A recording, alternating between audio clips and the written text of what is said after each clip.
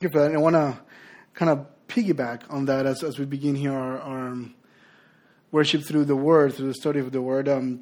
The story of the Bible, we just get it right there in the beginning. It's something I'm going to mention later on, but I just want to say it up front. We are all waiting for that someone. Since the beginning, after God created everything and put man in the garden, man and women in the garden, and then they decide to make their own decisions, He promises that one will come and crush the head of the serpent, but by being struck by it. And that's the paradox. That's the paradox. But we were waiting, and he has come. So that's the story we're going to read today. The road to Emmaus is about Jesus defeating that serpent after the resurrection. So before we jump into the story, I wanna begin a little bit with an example, because we sometimes have these expectations of how this victor, how this person is going to defeat evil, because we hear it back in Genesis. He's going to come and stomp the head of the serpent, but by being struck by it, what does that mean? How is that going to work? So, as I mentioned before, it's a paradox, and I'm going to give you an example of what happens when we got expectations mixed. I really have enjoyed to watch the Star Wars movies, and I like many of my examples from there. So we all recognize this person. For the ones you don't, it's as Luke Skywalker, son of Anakin, and he's supposed to bring balance to the Force and so on, right? And he's being trained by Obi-Wan, and this is his master who died, who was killed, whatever. So he goes to this other place, and he's supposed to find a powerful Jedi master, who is the one in the following picture. It's a little green creature. He is powerful. He is the Jedi master, right? We all know that. We've watched the movies and we've seen all this Star Wars universe. We know that he is the one who actually head of the council and who has trained so many other Jedis. But when Luke hasn't met him, Luke has no idea who he is. He's just told, go to this place, to this other planet, and you'll find a Jedi Master who will continue the training, because Obi-Wan, he died in the New Hope movie, whatever. The point is, he actually becomes stronger. That's what he says. Become more stronger than you could ever imagine, says to the bad guy in black. So he finally goes to Dagobah. That's the planet he goes to. I'm not expecting you to remember the names. It doesn't matter. He finally meets the Jedi Masters. I want to play that clip because Luke has these expectations, and let's see what happens. I am wondering, why are you here? I'm looking for someone. Looking? Found someone you have, I would say. Right. Help you, I can. Yes. I don't think so. I'm looking for a great warrior. Now you move along, little fella. We got a lot of work to do. No. Stay and help you, I will. Are you friend? I'm not looking for a friend. I'm looking for a Jedi Master. Jedi Master? Yoda. You seek Yoda. You know him? Take it to him, I will. Yes. But now, let's eat. Come. Good food.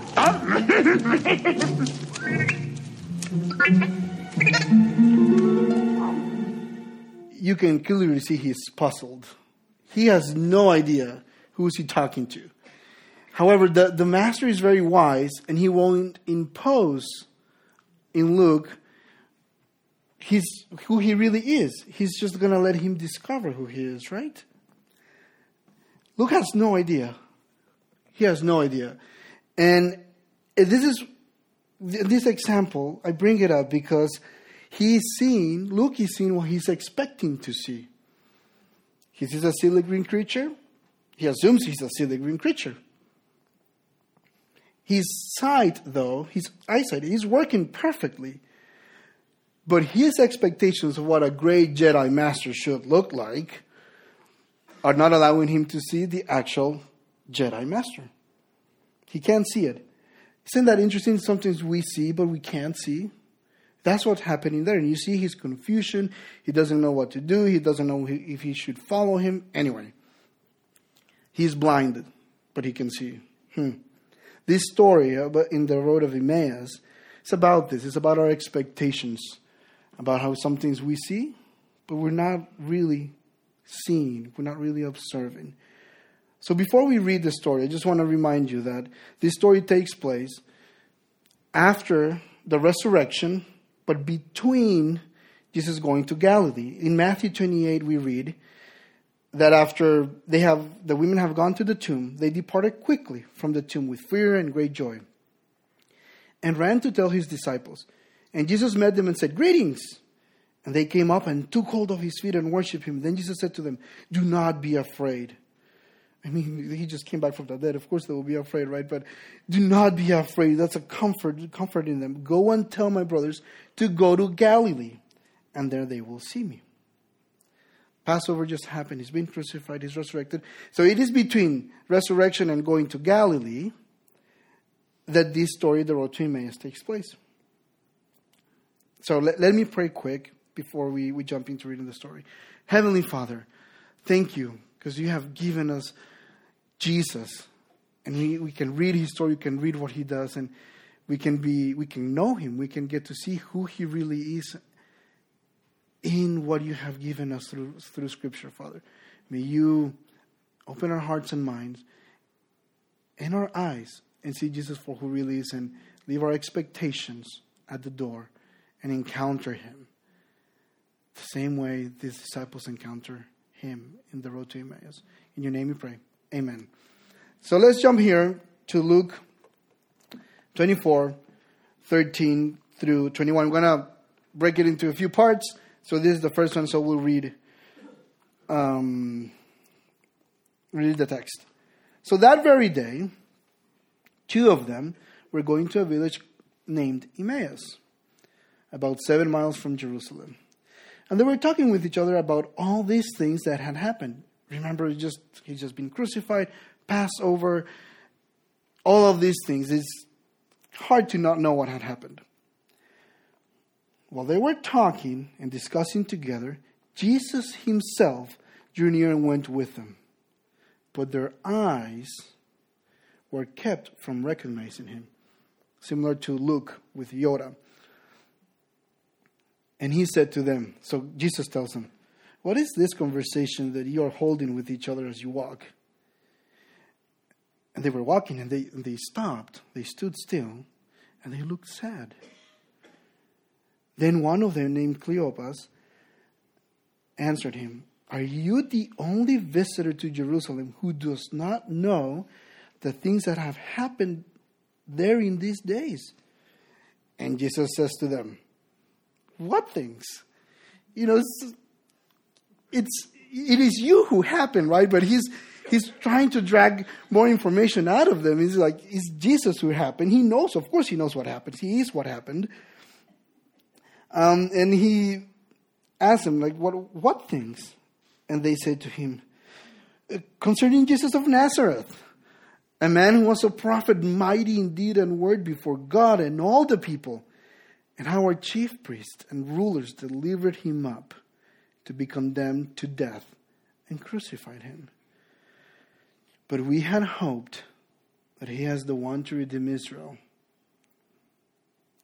Yes, and besides this, it is now the third day since these things have happened." These two disciples, they do not recognize Jesus. Why? And later on in the story, we hear that they keep telling the story that some women find him alive. It's all this confusing because that people don't come back to life. But they found him alive and talking to him. But they can't see him. But we do get a couple hints here of why they can't see Jesus. Luke is telling us what they were hoping for. They were hoping that he was the one who was going to redeem Israel. What does that mean? These are followers of Jesus who have seen him before, but they can't see him. They can't recognize him. We can't be followers of Jesus and not see him. That's what this is telling us. But that phrase, the one to redeem Israel, he was supposed to do that. But being delivered redeeming Israel, but actually being condemned to death and crucified, that does not look like redemption at all, at least from their perspective. So what do we understand? So what do they understand by redemption? So let's try to put ourselves in their shoes. Let's sympathize with them, because they are living in a situation and in a reality. So it's very harsh. Not only them, nor they have only grown up living like this, but their parents and their grandparents, and possibly even back many years, they are living under the Roman Empire. And even though the Roman Empire were declaring, there's the Roman peace, it usually came violently. That meant that if you do not behave, it's not we're going to go through a process of counseling and so on and bring you down to where you're supposed to be. It's just going to kill you. We're just going to crucify you if you do not obey, or if you do not do what we want or what we say, or if you don't pay your taxes, if you don't worship our gods, if you don't do all these things. We're just going to make you do it, and we're going to do it violently. That's where they were living. That's when they are living. They're in bondage. They are slaves. They're in constant abuse, not only individually, but collectively as a people. They were suffering and dying. Like another story that we found in the Bible. Like when they were back in Egypt. They were expecting God to free them from the oppressive kingdom, just like they did with Egypt, just like God did with Egypt. They were expecting God to hear their cry, just like before. And it has its place,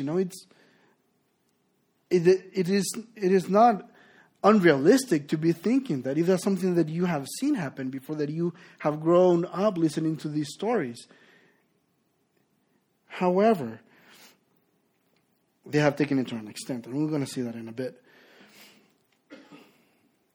And it's even more interesting that they are talking about these things. Why? Because they just celebrated Passover. It's the Sunday after Passover.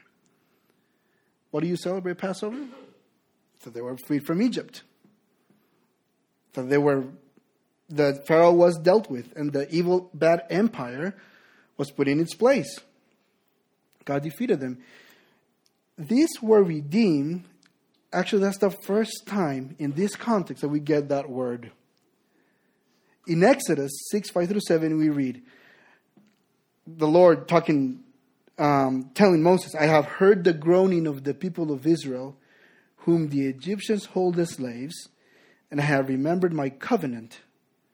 Say therefore to the people of Israel, I am the Lord, and I will bring you out from under the burdens of the Egyptians, and I will deliver you from slavery to them, and I will redeem you with an outstretched arm, and with great acts of judgment.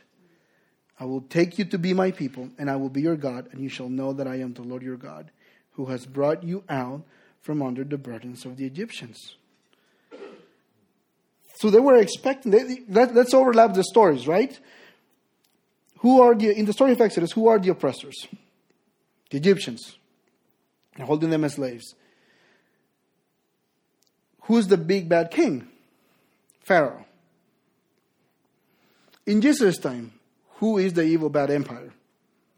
The Romans. Who's the big bad guy? Caesar Augustus. And who has a puppet in Jerusalem, in Pontius Pilate.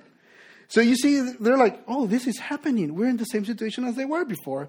Let us pray. Let us do these things. Let us come crashing down with acts of judgment so we are set free. But there's more. There's a second story. And I think this is very fun. And Luke opens this story telling us where they're heading to. They're heading to Emmaus. Now, why is that relevant? This is the only time in the Bible that we hear about this village. There's no other place that we hear about Emmaus. And when the biblical authors give us like little details like this, they don't give us many details at all. Like, do we know what Jesus looked like? No one knows. We would like to know. We just don't. But when they give us these little details, it's for a reason. And this is what another story is in play over here. So the whole point is to mention in this place where they're heading to is to trigger a memory for the Israelites. I mean, it happens with us all the time. If I tell you that I'm going to Normandy, what comes to your head? Comes to your mind? It's D-Day. Pearl Harbor. You know, and many other things. You would know. Because that's part of our story. It's part of our history. So when they mention Emmaus, Luke is doing the exact same thing, but it doesn't happen in quite the same way because we're not first century Jews. We didn't live in that time, so we just don't know the story. So we need to do a little dig in there. What had happened is a battle called the Battle of Emmaus. So in this battle, there's a guy. So there's the Maccabean revolt. There's this guy, Judas Maccabeus, who's leading the rebels and taking an expedition against the Seleucid Empire. So we got big bad empire during Moses' time, Egyptians, during Jesus, the Romans, and before Jesus, 100-something years before, the big bad guys were the Persians. It's just like another faction of the Persian Empire. Or Greek Empire. Greek, you're right, Greek. And this guy, Gorgias, is going to attack the Jews. They have like 5,000 infantry and 1,000 people on horses, and they're just going to decimate them. So Judas, what he does is that he takes 3,000 soldiers, untrained. They're not warriors at all, but he trains them. He takes them during the night, and he's going to attack, a surprise attack. So being outnumbered, he decides to do this. And before going to attack, he gives a small speech. He tells them, at daybreak, Judas, we'll read a little bit of this and we'll get to where he's talking. At daybreak, Judas appeared in the plain with 3,000 men. But they did not have armor and swords, such as they desired. And they set the camp of the Gentiles, strong and fortified, with cavalry all around it, and these men were trained in war. So you don't have the best odds. Just saying. But Judas said to those who were with him, do not fear their numbers or be afraid when they charge. Remember how our ancestors were saved at the Red Sea when Pharaoh with his forces pursued them. And now let us cry to heaven to see whether he will favor us and remember his covenant with our ancestors and crush this army before us today. Then all the Gentiles will know that there is one who redeems Israel. Redeems and saves Israel. The fact of mentioning this story, this little town Emmaus, Luke is trying to bring to memory this battle. Because what happened, that was the turning point in their rebellion for the Jews. They defeated the emperor. They had other battles and they defeated them all, but that was the first time. And things turned around. And then the temple was rededicated and they could do things were normalized for a time. There's a dynasty, a Jewish dynasty set back in place. They defeated the enemies. They defeated the backbeat empire. They did that. So these disciples, not only these two on the road to Emmaus, but everyone has heard these stories. Oh, the Exodus stories. Yes, we were redeemed. Oh, yes, Judas Maccabees. He redeemed Israel. So they have grown up listening to this. And then you're under the Roman Empire, and you start listening to a guy who says, hey, the kingdom of God is coming. And it will soon be established. And you've lived all your life under this oppression. So where are your hopes and expectations going to go? We're going to be free. We're going to be set back right. We're going to put these bad people, these Gentile enemies that we have, back in their place. Finally, the one has come, the one that was promised way back has come, that will defeat this bad kingdom, evil kingdom oppressing us. For them, that's what redeeming a people looks like. But then we encounter Jesus, right? We actually do encounter him. And he starts messing with our heads, messing with their heads. Because for Jesus, redemption looks very different. It doesn't mean that he didn't believe in the story of Exodus. It was part of who he was. He was celebrating Passover, and he did it probably all his life. But he was adamant that a second Exodus was going to happen. But it didn't involve Jesus killing anyone. So how is that going to happen? And not only that, but he starts saying things like this. Like earlier in the Gospel of Luke, we find in the teaching in the sermon on the plain, but I say to you who hear, love your enemies. What? The Romans? Do good to those who hate you. Bless those who curse you. Pray for those who abuse you. To one who strikes you on the cheek, offer the other also. And from one who takes away your cloak, do not withhold your tunic either. Give to everyone who begs from you, and from one who takes away your goods, do not demand them back. And as you wish that others would do to you, do so to them. If you love those who love you, what benefit is that to you? For even sinners love those who love them. And if you do good to those who do good to you, what benefit is that? Oh, sorry, I read the same thing. And if you lend to those from whom you expect to receive, what credit is that to you? Even sinners lend to sinners to get back the same amount.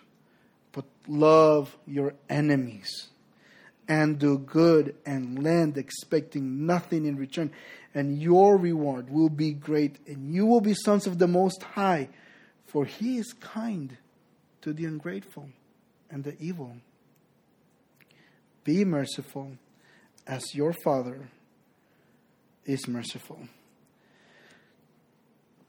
So how does redemption look like here? Jesus did come to redeem. That was his plan all along.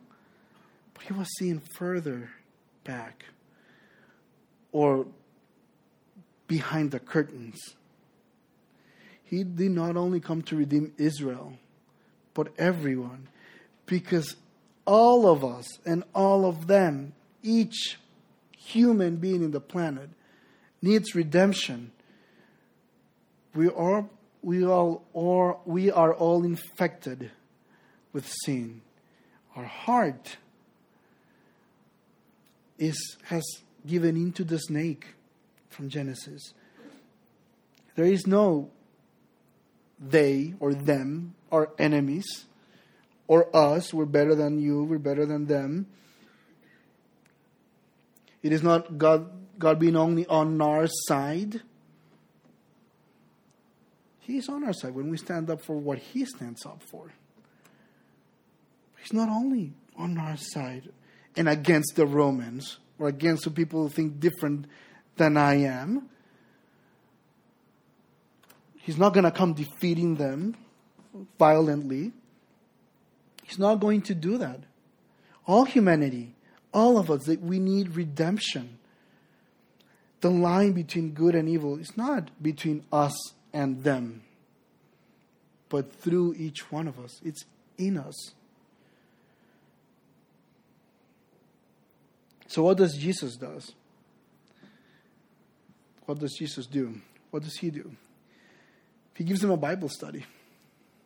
He retells the story of the Bible. In verse 25, he starts telling them, and he said to them, "O foolish ones, and slow of heart to believe all that the prophets have spoken? Was it not necessary that the Christ should suffer these things and enter into his glory? And beginning with Moses and all the prophets, he interpreted to them in all the scriptures the things concerning himself. So he gives them a memory, a trip back through memory lane, right? It goes all the way back.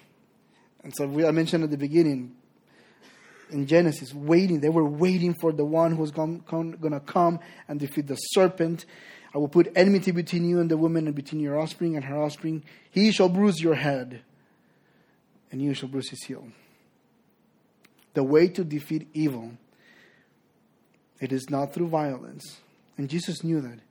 What he does is that he takes up even upon himself, and it lets it use its only real weapon. Evil's weapon is death. And if there was no resurrection, it worked on Friday, on Good Friday.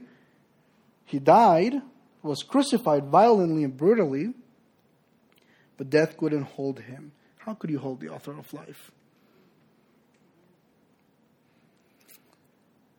But he does know that redemption doesn't happen by exercising violence and self-defense.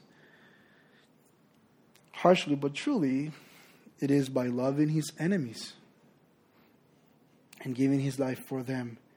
Nonetheless, after, I would have loved to be a fly around them listening to this Bible study, right? But even then, they cannot recognize Jesus. Their expectations of who he should be, of what he was supposed to do, was blinding them, and they couldn't see him for who he was. So what happens? They drew near to the village to which they were going, Emmaus. He acted as if he were going further, but they urged him strongly, saying, "Hey, stay with us, for it is late, it's toward evening, and the day is now far spent." So Jesus is like, "Okay, I'm going to go and stay with them." When he was at the table with them, he took the bread and blessed and broke it and gave it to them.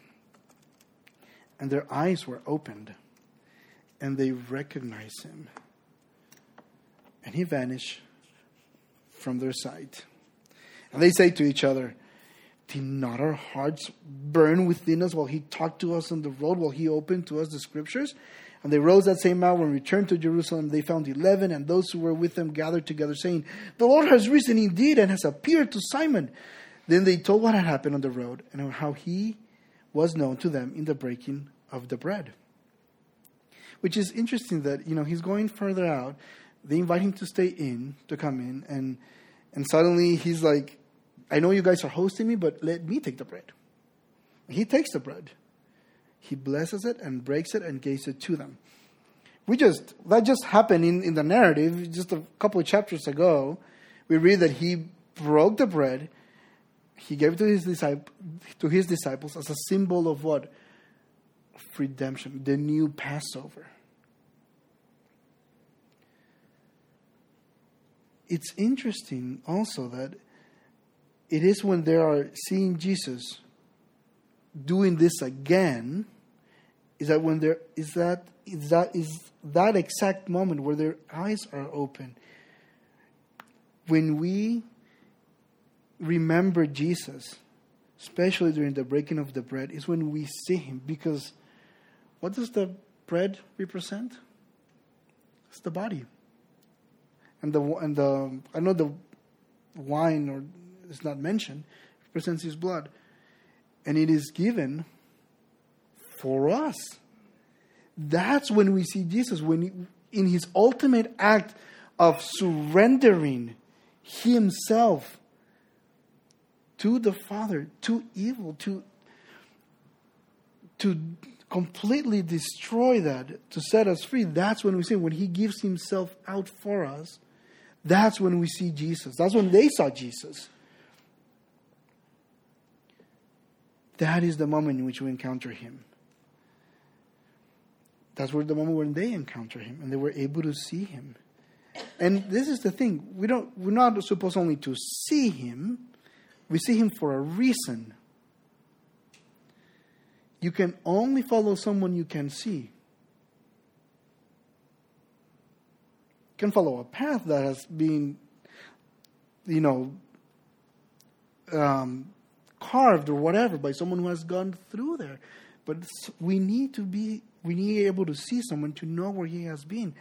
And this is the invitation. Now, Luke is giving us this story for one specific reason, that we are not very different from these disciples. We all have expectations. And yes, it is possible to be a disciple of Jesus, or to claim to be his disciple and not see him. We are in the same boat as them. So what do we do? How do we keep our eyes open and not let these expectations blind us? What are we expecting from Jesus?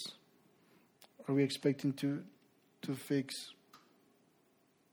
my problems, the ones that I drag myself into? He can give us the power to overcome them, but not by waving a magic wand and just suddenly making them disappear.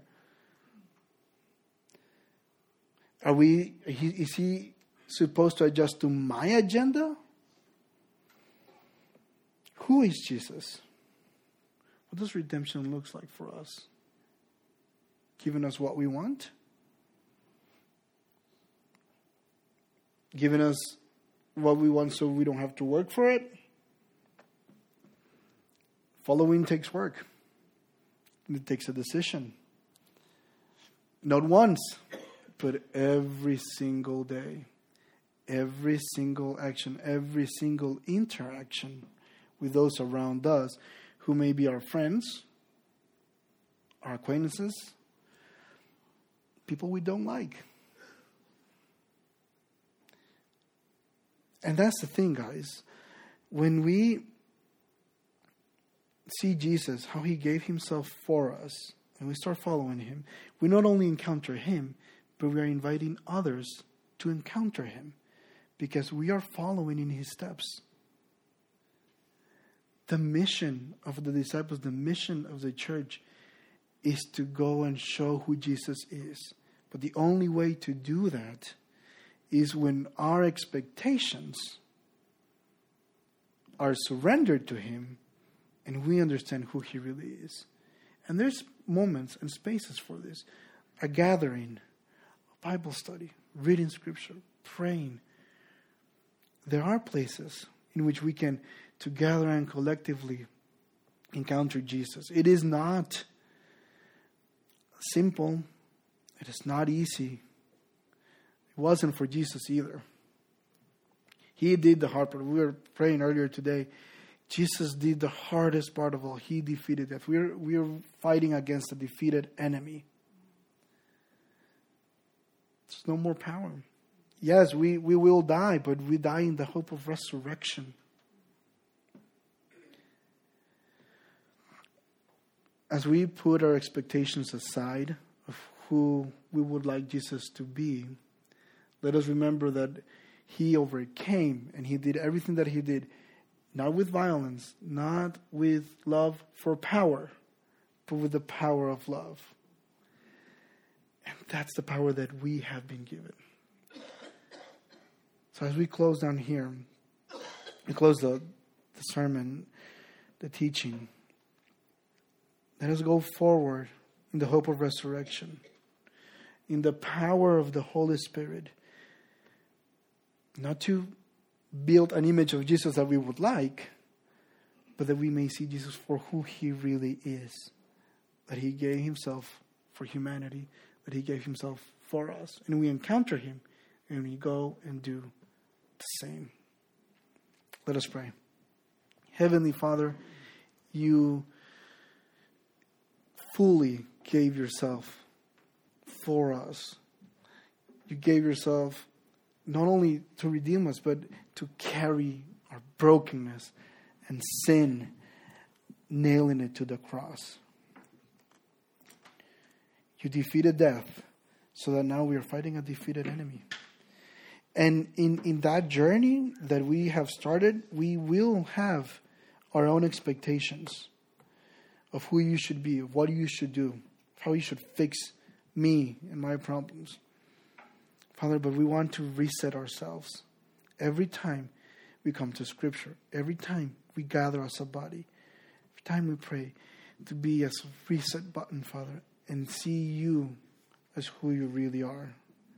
In the symbols that you have given us, that's when we see, when we remember that you gave your life to redeem us, to defeat the big bad empire, the big bad king, but the force of evil that was holding us back.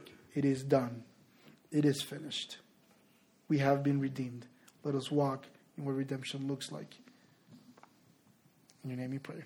Amen.